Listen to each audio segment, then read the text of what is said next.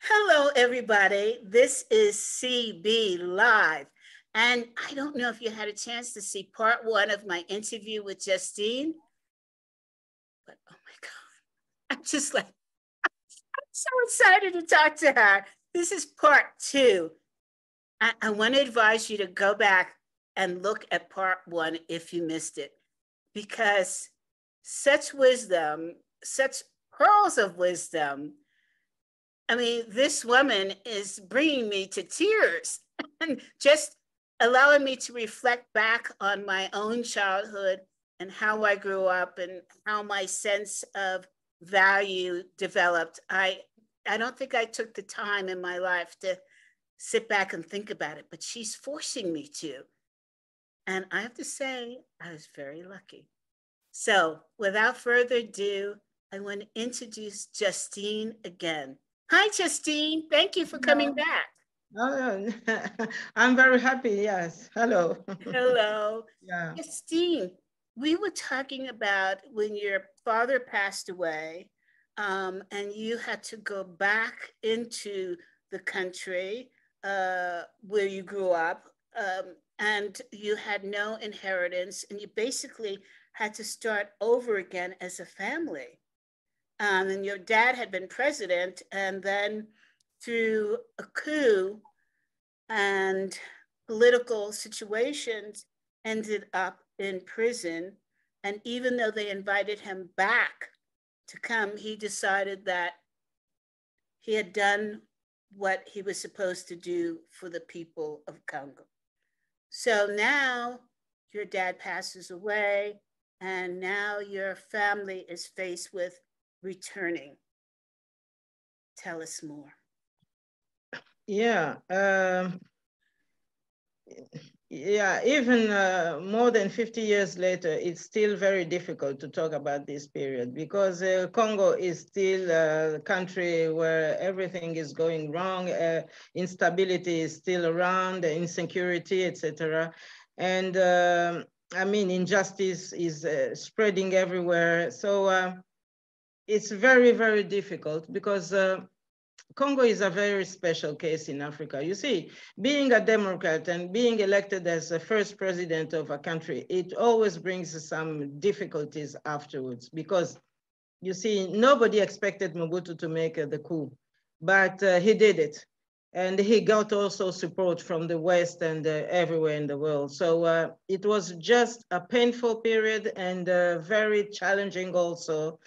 Um, but I mean, the most difficult for us was the choice. You see, Mobutu's regime brought us to two choices, either for girls and for boys. For boys, it was just decided right away, make it impossible for them to continue studies or disturb them for the studies so that they don't get revenge over, the father. And the girls, it was just simple. Oh, no, no, no. They would become, mistress and, second wife or, we just had a prostitution invitation, if I can say so, for the girls. So I decided to refuse this choice. That's why I went in exile. And this was also a punishment for my husband. As I told you in the beginning of the show, that he was working in the administration. And by the day he got married with me, we decided that we will not submit ourselves to this regime. So that's why we went in exile. And the exile brought me here today, and I became a writer, etc. So I Oh, whoa, got. whoa, whoa, whoa. No, no, you skipped too much. You skipped too much. Okay, But wait we a second. only have 10 minutes or 15 minutes or so, No, so we have another hour. I have to rush. No, no, no, we have another hour. If you have the time. Okay. So, wait a second. Now, you got married and Mhm. you and your husband decided to go in exile. Where did you go? Well, first we lived in Algeria. We had this opportunity. And after Algeria, we went to Belgium, where I am still living today. But also we had sometimes opportunity to make a little trip here and there. But basically, Algeria was the first place. And after that, we came to Belgium. But okay, for my listeners, what does being in exile mean? First of all, it's not the same for, you know, for other Africans, I guess, because being in exile as Congolese, this is one thing, but being in exile as the daughter of the first president of the Congo in the country where the colonial rule took place, I mean, this also is another aspect of the challenge. But that's how circumstances made it. So I'm here in Belgium. But what does it mean? What does it mean? Well, it means that you have to recover, first of all, from all these injustices. You see, you have to take life very normal. Don't see yourself like a privileged person, because you don't get privilege at all. Nobody will come and give you things for granted. No, this you have to forget. So you have to be born again, if I may say so.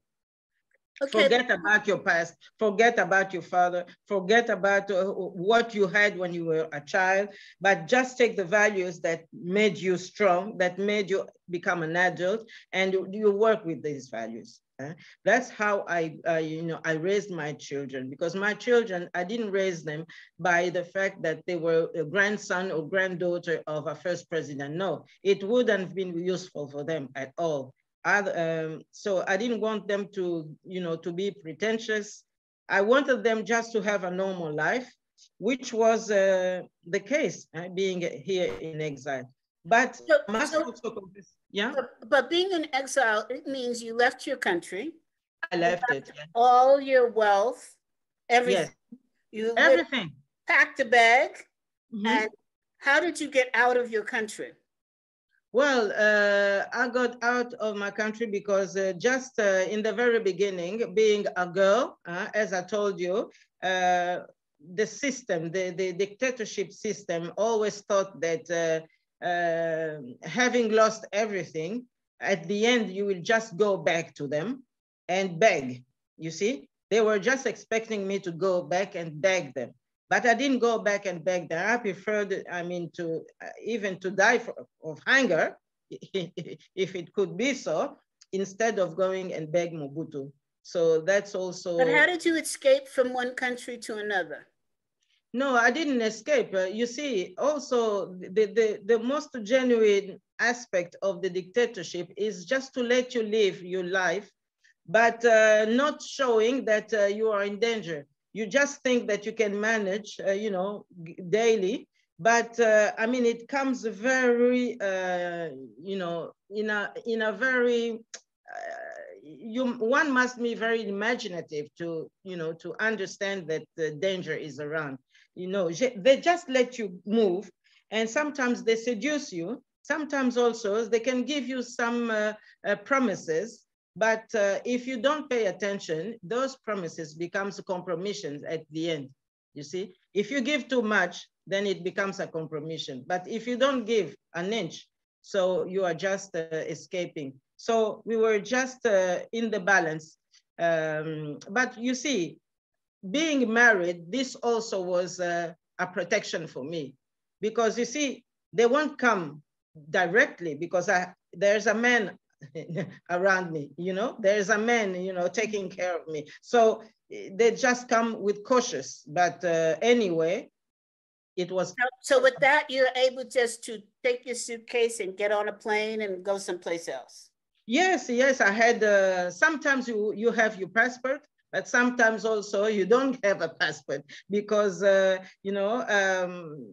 they keep you just hanging, waiting, and until despair, until desperation comes around. So this was always the challenge. But I refused to go into prostitution. I refused to obey to Mobutu, and I always said that I will never surrender. As long as Mobutu remained in power, I will never surrender, because I thought that he betrayed our father.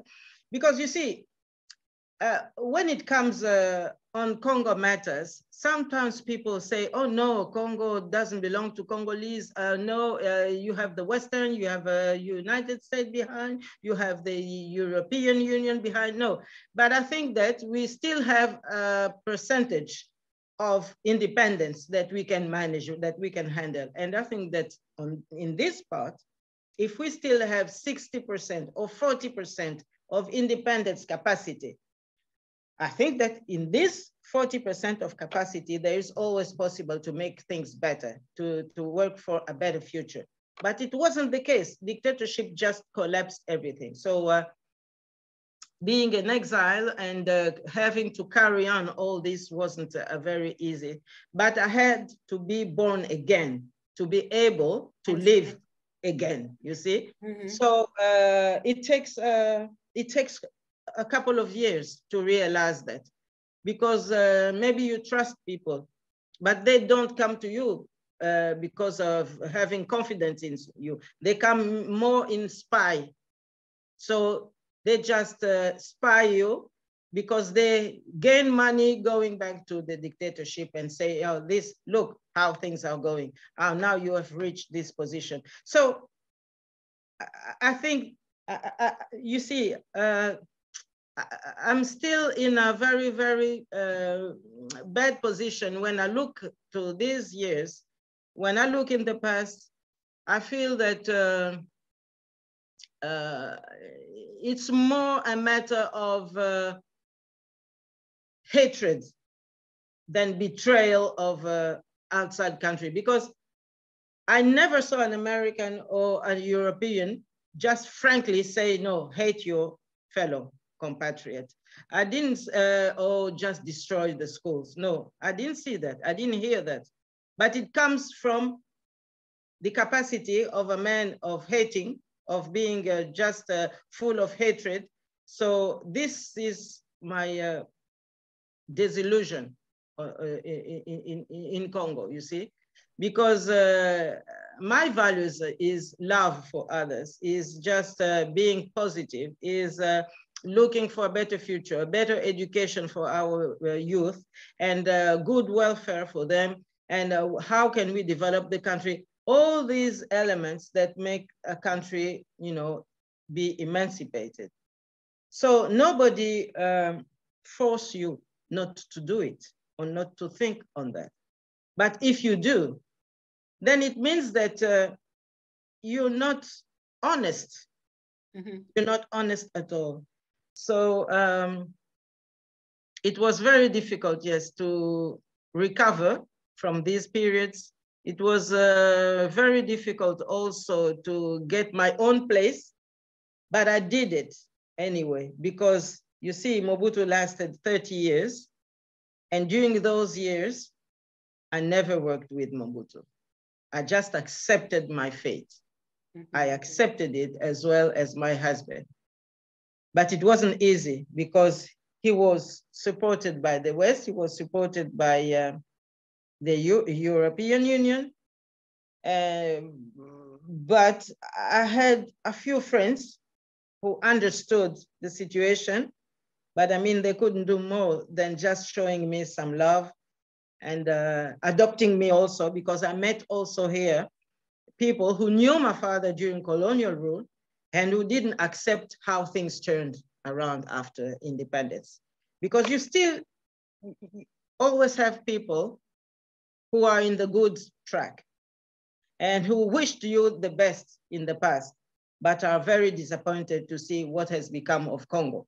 Mm-hmm. So when they meet you again, I mean, they would like to keep again something, or to recover for something that is just maybe impossible, but they want to show you that it could have been better. So in this challenge, they get you, they take you, and they kiss you, they adopt you. So this is how it helped me to go forward, to move forward. And being aware of this history gave me some inspiration. So I started to write And this also gave me another challenge, and it brought me to another level. And it showed me that I was on the right track. Yes, I took good decision, but it wasn't easy, because you see, when you have opportunity to work, but you realize that this work is just a temptation. It's just an occasion to put you down, because there is also the revenge of history, revenge of the past, you see. It's not always easy to be clever. What do you think gave you the courage, one, to go into exile? Two, what gave you the courage to keep to your conviction, not to cave in? And now, what's giving you the courage to write and express? I'm taking it that your writing is about the experiences that you've had. I mean, that's incredible. What's given you the courage to do all those things? And I know that you think, oh, it's part of life, it's part of my strength, but can I just tell you, no. As you can see for yourself, many succumb to prostitution, many succumb to accepting the men, that's it for my education. You were the exception, maybe the exception among several, but you were the exception. So what gave you the courage to be that exception? And we can take each situation at a time. First, for escaping, to say to your husband, okay, we have to go. Now I'm going to give up everything and go. Yeah, it's maybe the feeling also to experience sometimes periods of, maybe it's a tough word, but I could say maybe miracle. And I also experienced the fact that, you know, the will of transmission. Why do I say transmission of all those informations and all these experiences? I think that it's very important for the youth to know how things, happened. And if you don't share this experience, I mean, it's lost. And a people who doesn't have, the knowledge of the past, I mean, it's a lost people also. You know, you're bringing up something that's a hot button here in the United States. Now the schools for the young are deleting a great deal of history.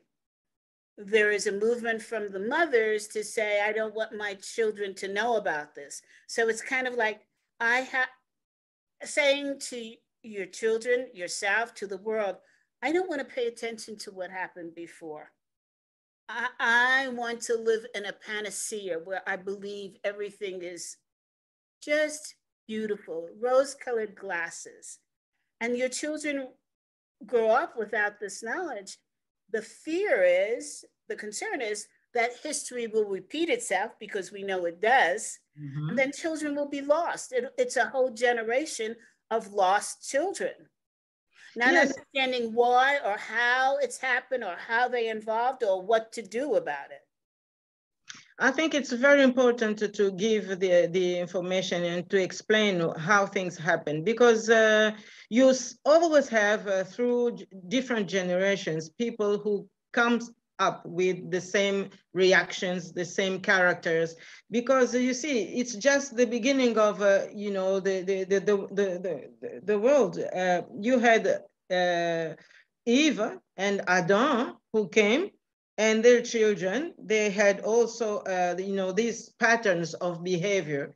It's just repeating itself throughout the generation. So what happened under these circumstances, and what were the answers given by those who lived those experiences? This is very important. And also I was helped in doing so, because you see, during all these painful years, I happened to find myself in our home, native home.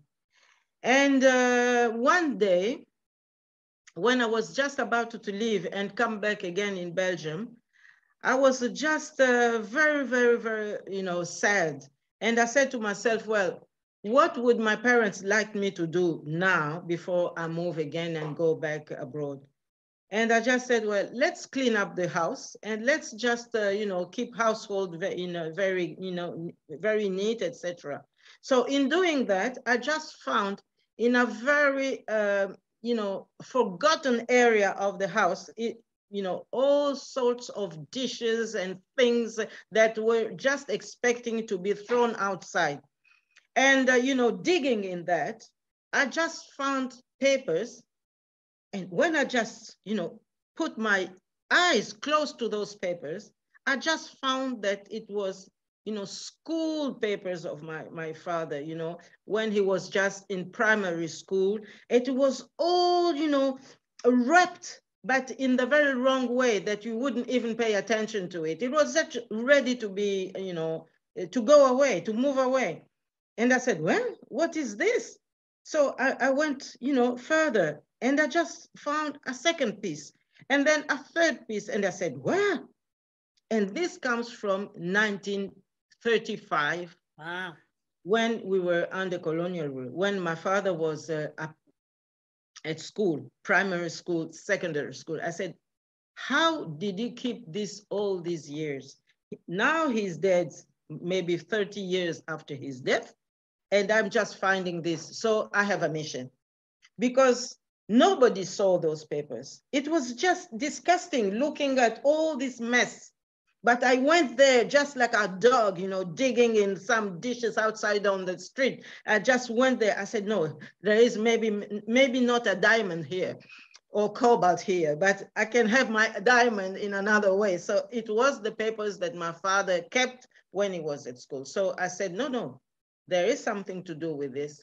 So it gave me those two of my books written in the recent years came from this experience. So I said that if my father kept it, even if now it was neglected, but he kept it, otherwise I wouldn't found it. So it means that he had, in his heart, he had the purpose maybe to show us, maybe to transmit.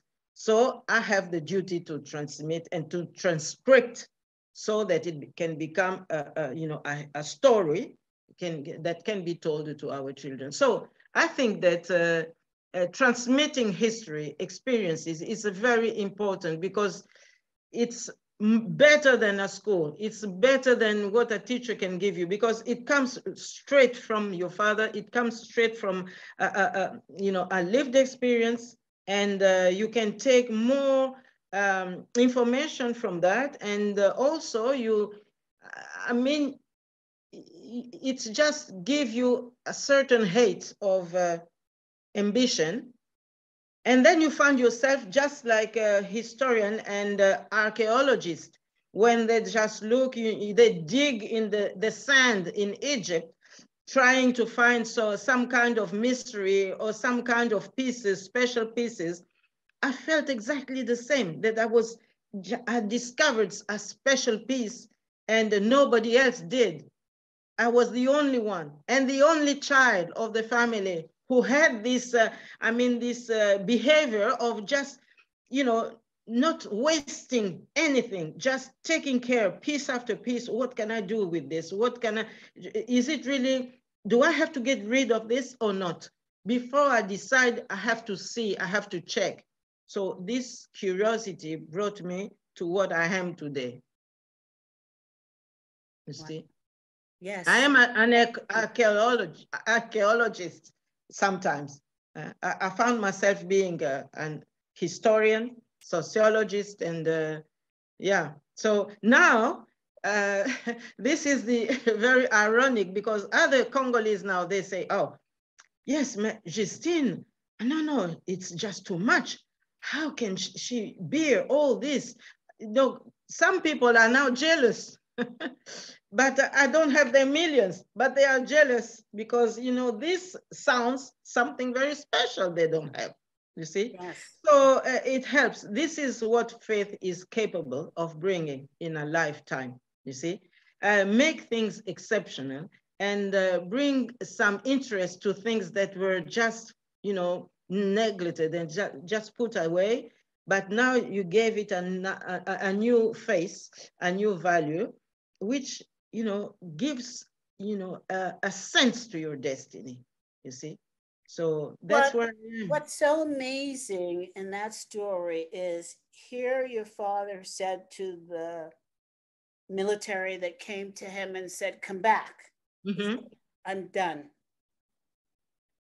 30 years later, he spoke to you Mm-hmm. and said, I'm not done. I'm passing it to you. Mm-hmm. I'm passing it to you. Exactly. This you just found the words. To Yes. continue. To Mm-hmm. continue. Mm-hmm. Mm-hmm. Right? Exactly. He Yeah. took a pause and Exactly. he knew that is just, it's scary.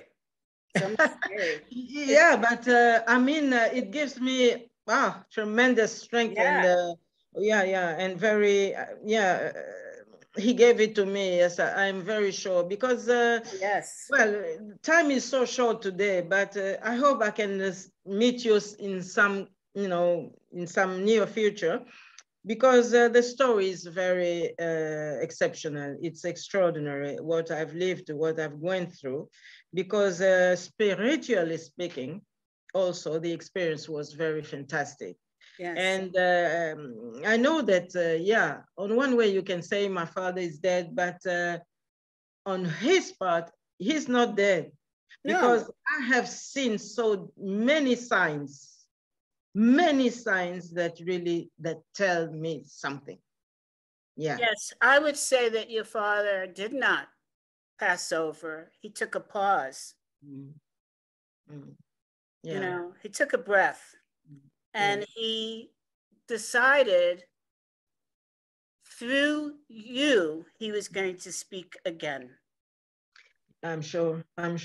And I can even say it when I recall this time, because you see, in these papers, I also found the message that President Kennedy sent to my father, you see, and nobody knew about it. Nobody knew about it, you see, because the two became president almost the same year, just a difference of a few months.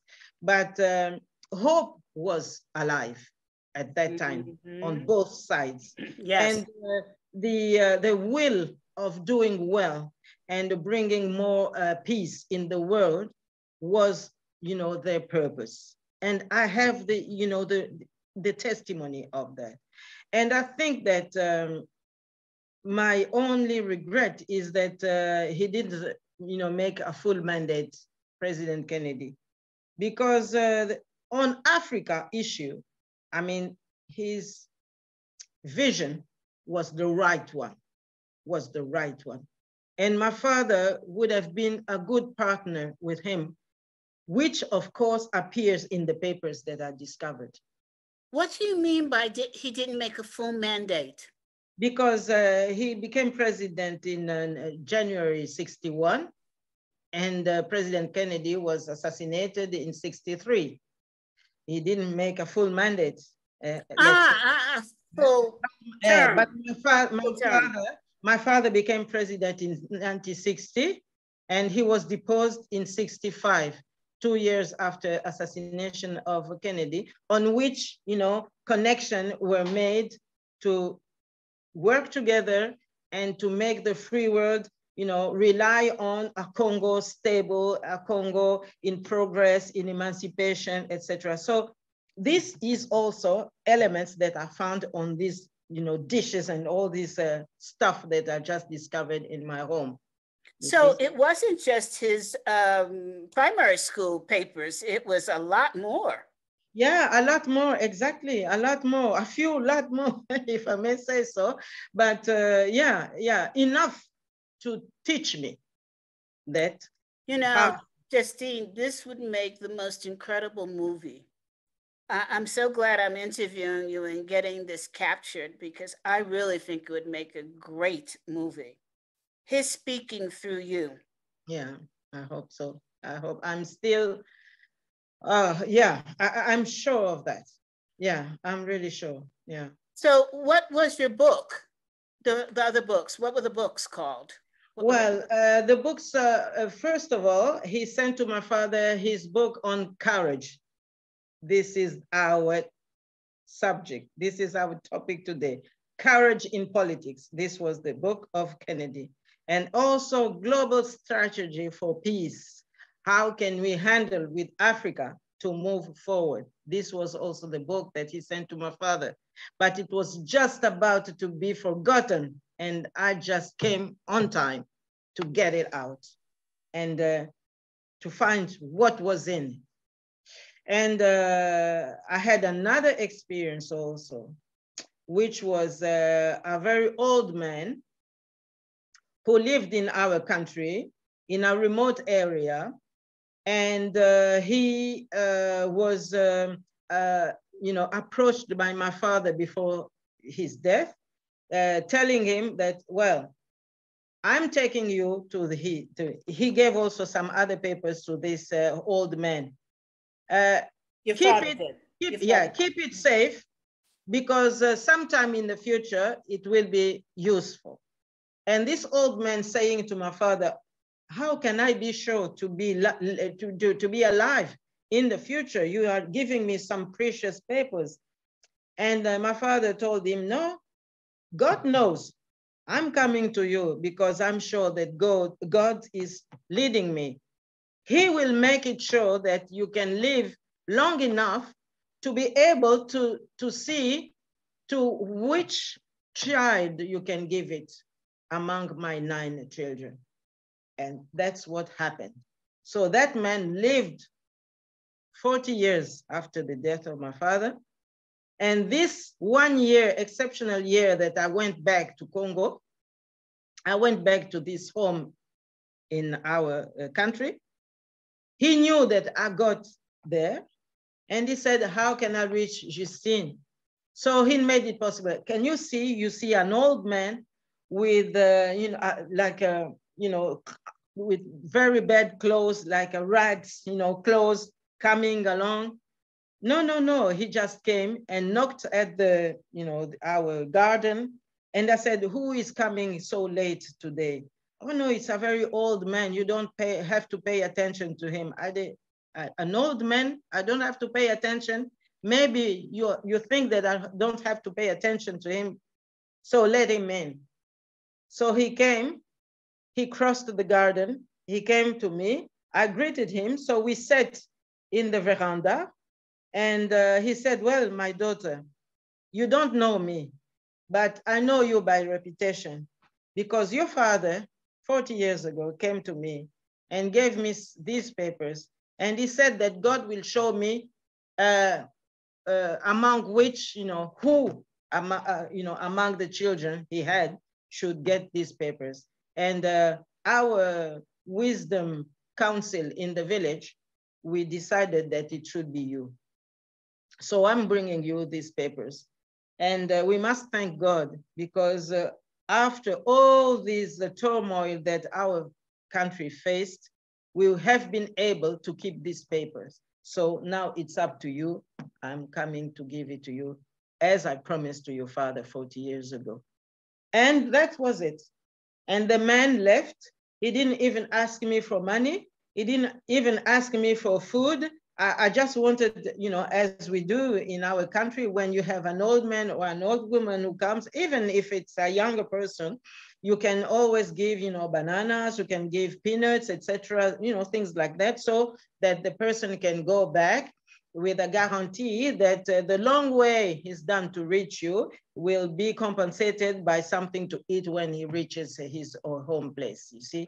So I got these papers, and for me, it was another experience that my father was still, leading, was still handling the situation, was still, looking after me, and wanting me also to do good, you see. So that's why I think that Congo has a destiny of being a part of a free world, of being part of a better world.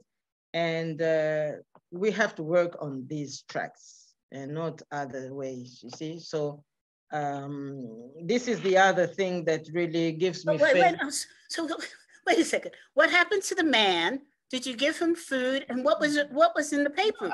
I just made it traditional. He couldn't refuse because of course he didn't come along. He had a younger fellow with him, you know, to help in case he can fail, or you see. So I just gave, in our home in Africa, there's always a bunch of peanuts, a bunch of potatoes, etc. You can always wrap something and give to a visitor so that he can go back home if you don't have time to prepare a meal. So he can go back with something to be sure that when he reaches his place, he can have something to eat, because there is always a woman around. There's always a cousin and an aunt who can just, you know, in few minutes, you know, prepare something for him. So it's a testimony of consideration that you show to an old man who comes to you. So he died 3 years later. Wow. But he accomplished his mission, yes. Wow. Now, what was in the papers?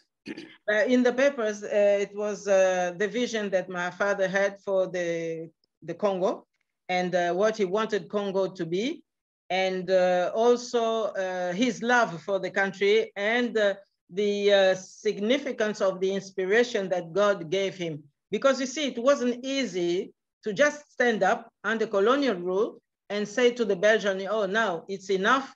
We have to move, you know, to decolonization and have our independence. It was just a challenge, madam. It wasn't very easy, but he took it.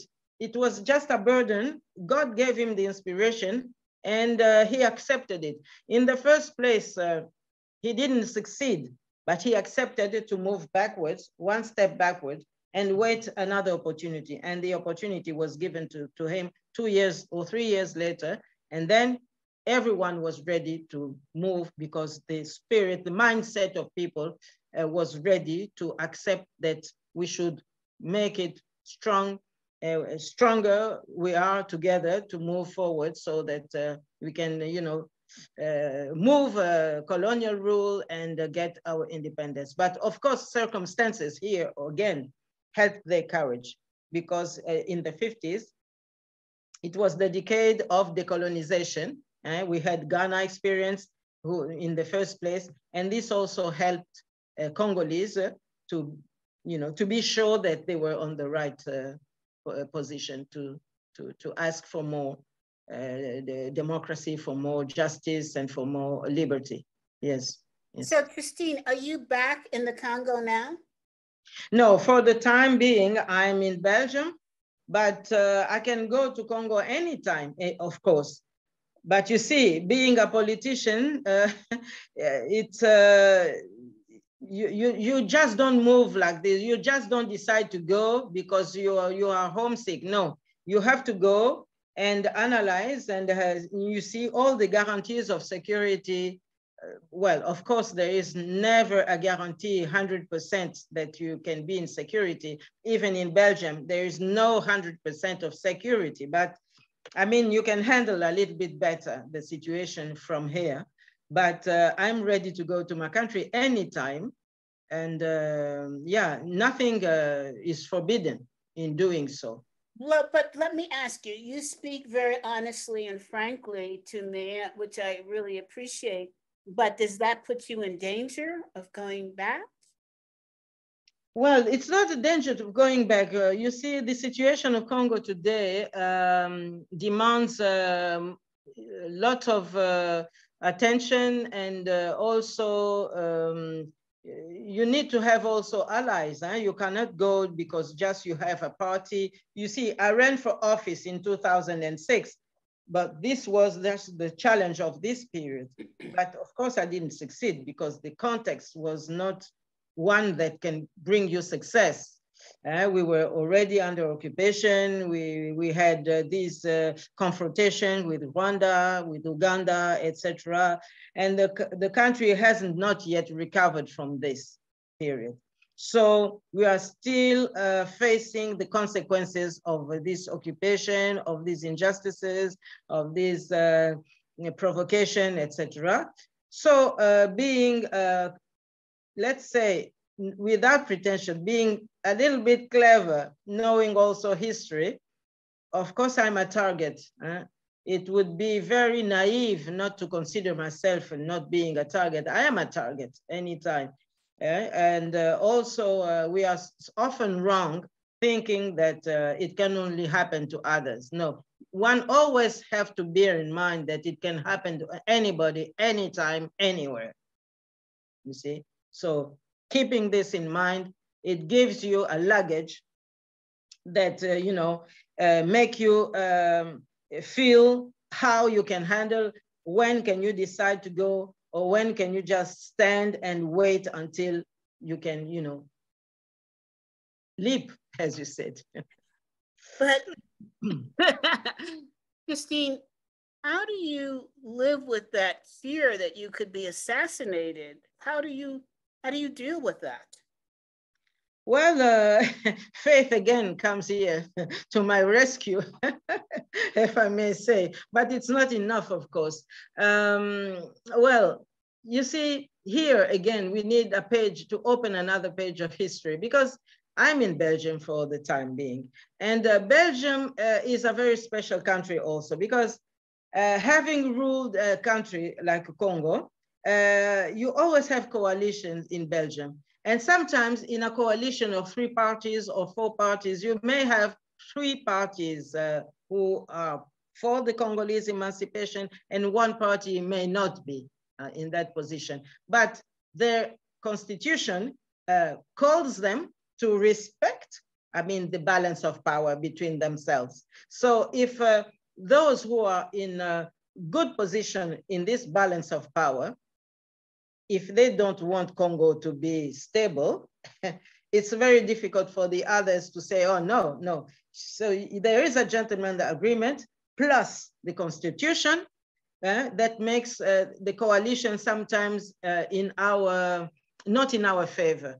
So it's always difficult to be an opponent in the politics of Congo when Belgium doesn't work in the same direction, when you have, a balance of positions, because you always have people who are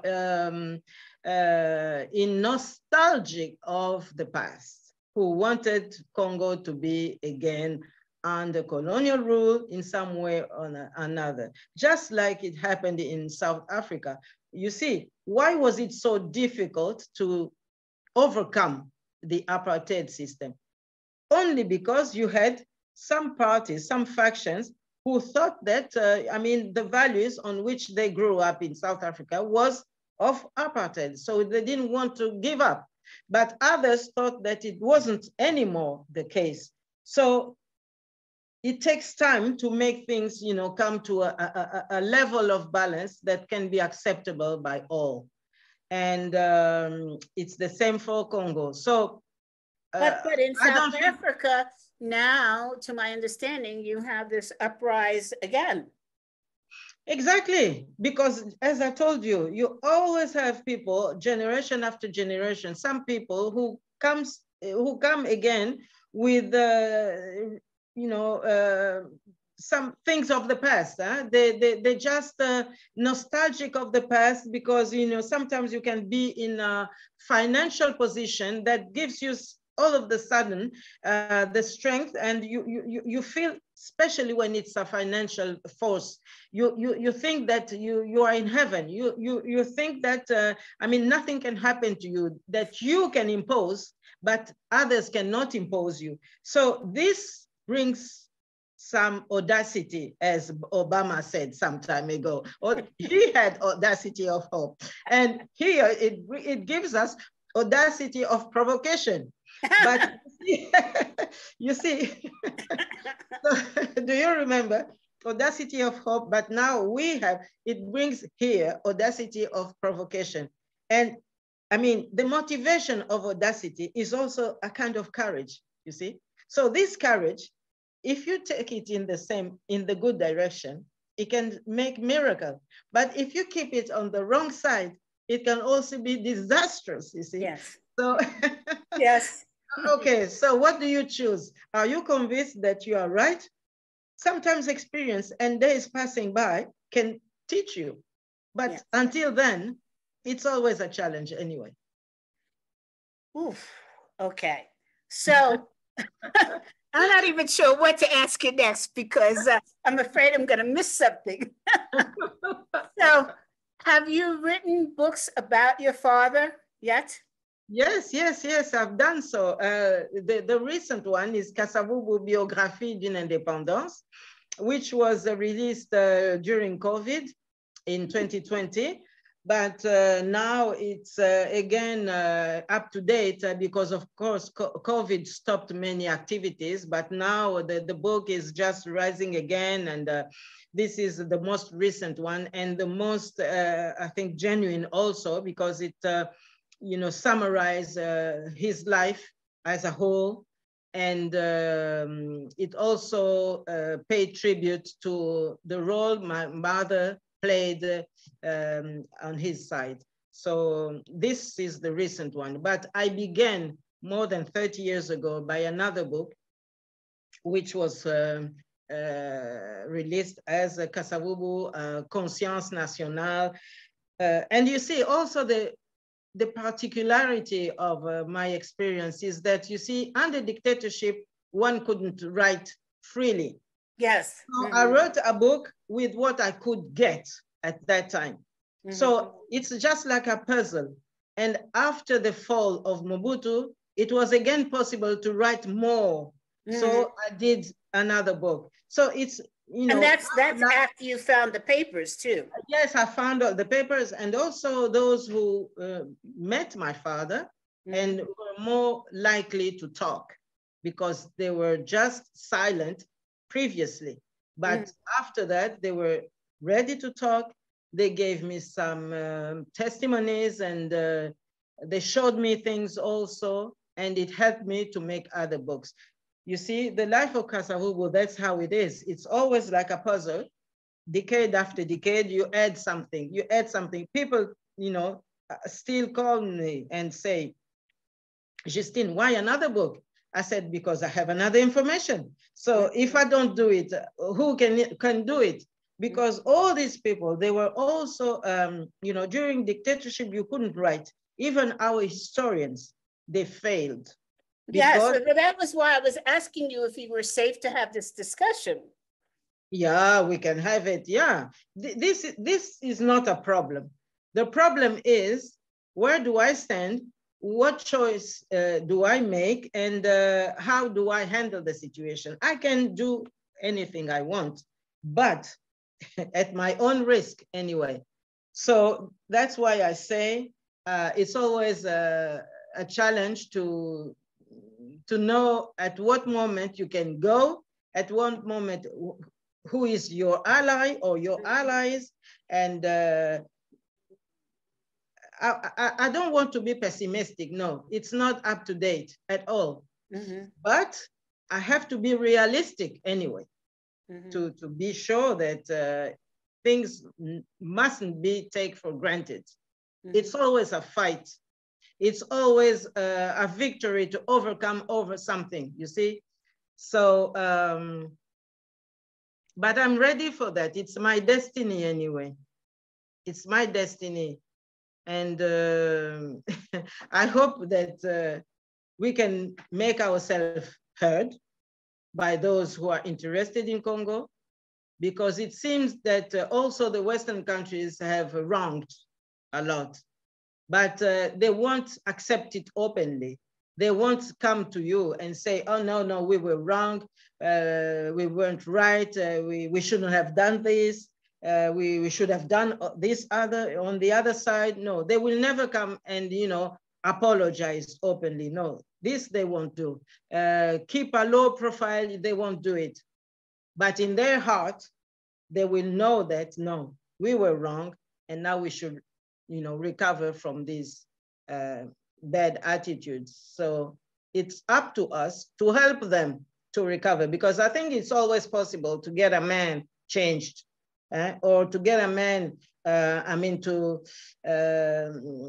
you know, to bring some more values in terms of acceptance of others, and in terms also of peace, of liberty.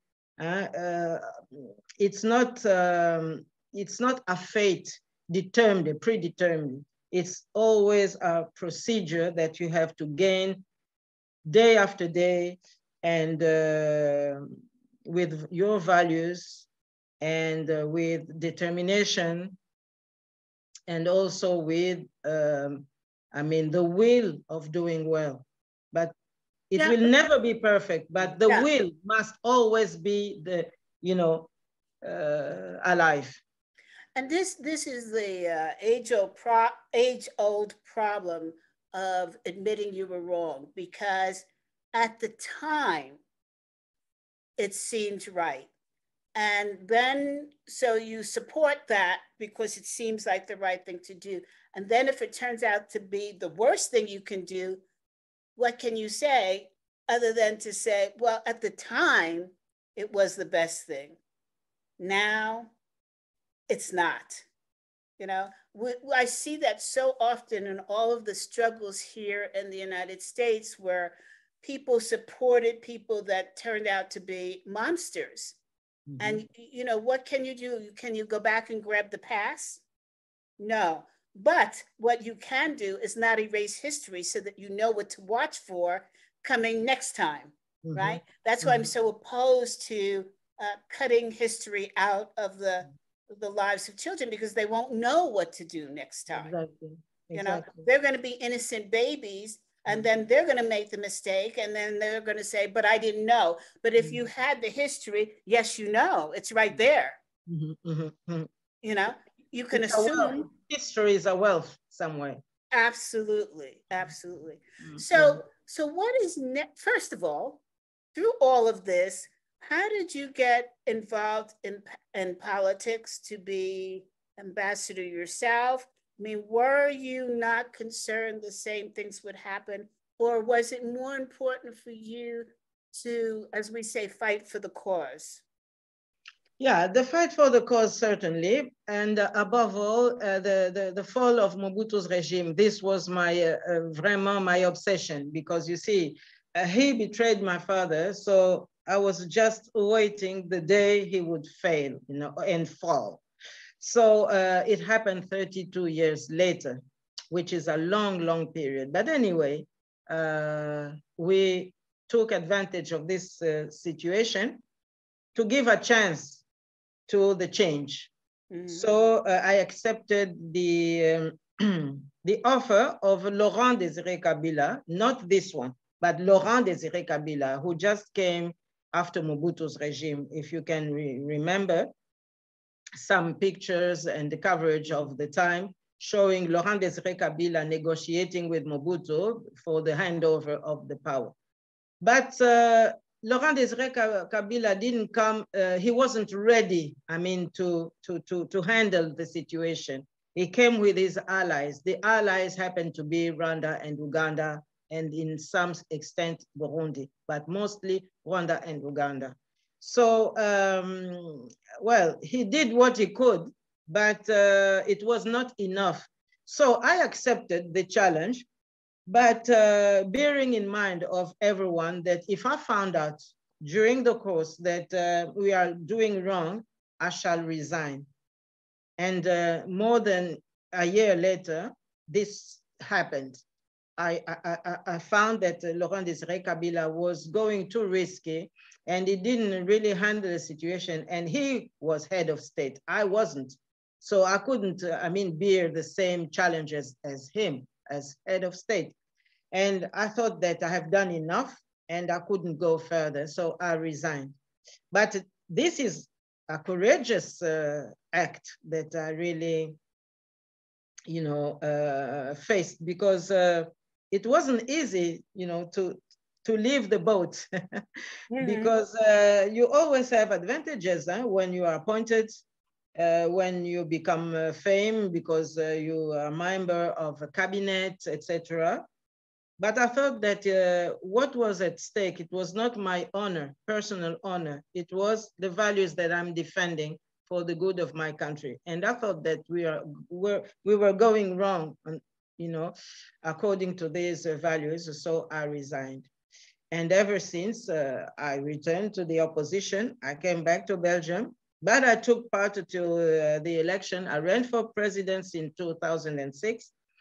But in the meantime, Laurent Désiré Kabila was assassinated. So this is the issue that brings us to the situation of today. After the assassination of Laurent Désiré Kabila, my country— Wait. Why was he assassinated? Well, because he was considered now by his allies like a traitor. Because there were some kind of deals that they concluded during the period they were just gaining the country with all these different armies. And it seems to their view that Laurent Désiré Kabila didn't respect the deal. So it took them just a while to decide that now it should move. But they weren't alone, as you said. As I said, the Rwandese were not alone, nor the Ugandese. They were also supported by some Americans. And okay, this is another chapter. But anyway, they had the Western support. So Laurent Désiré Kabila got assassinated. And the one who took over was one, presented like his son, but in fact, it was not his son.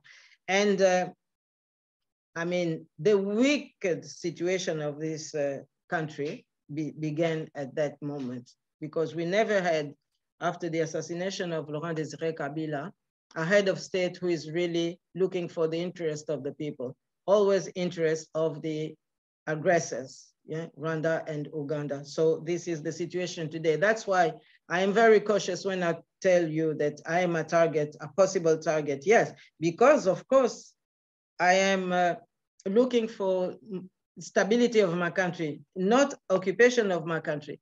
So when you fight against that, you fight not only against Rwanda and Uganda, you fight also against those who support them. And up to now, it's still a balance. It's still a balance.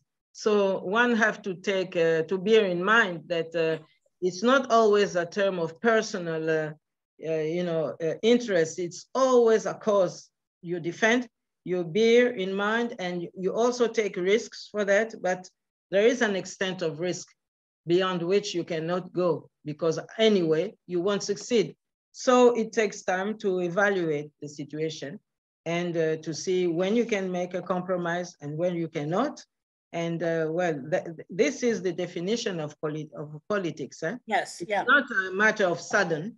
It takes time, and you have to accept that it takes time, because you don't change mentality all of a sudden, and you don't, defeat agreements like you want. It takes people. Sometimes there's a coalition that change, and you have to wait another coalition to come up and discuss again. Sometimes you have to go over and over again and start again. So this is it today. So Justine, how many children do you have? I have 4 children. So do they live in fear that something is going to happen to you? No, they don't live in fear, but they know reality anyway. You see, just like I was just experiencing, some fear when my father, experienced the coup d'etat of Mobutu. I was wondering, is he going to be dead? Is he going to be killed, etc.?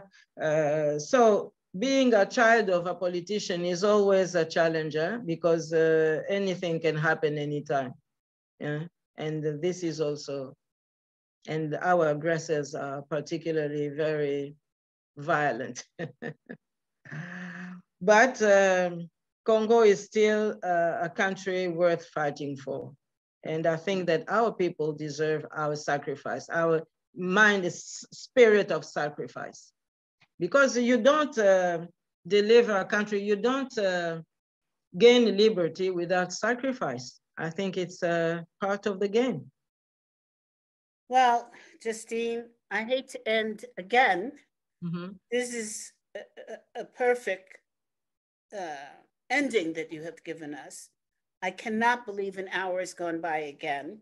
I think I could talk to you forever and a day.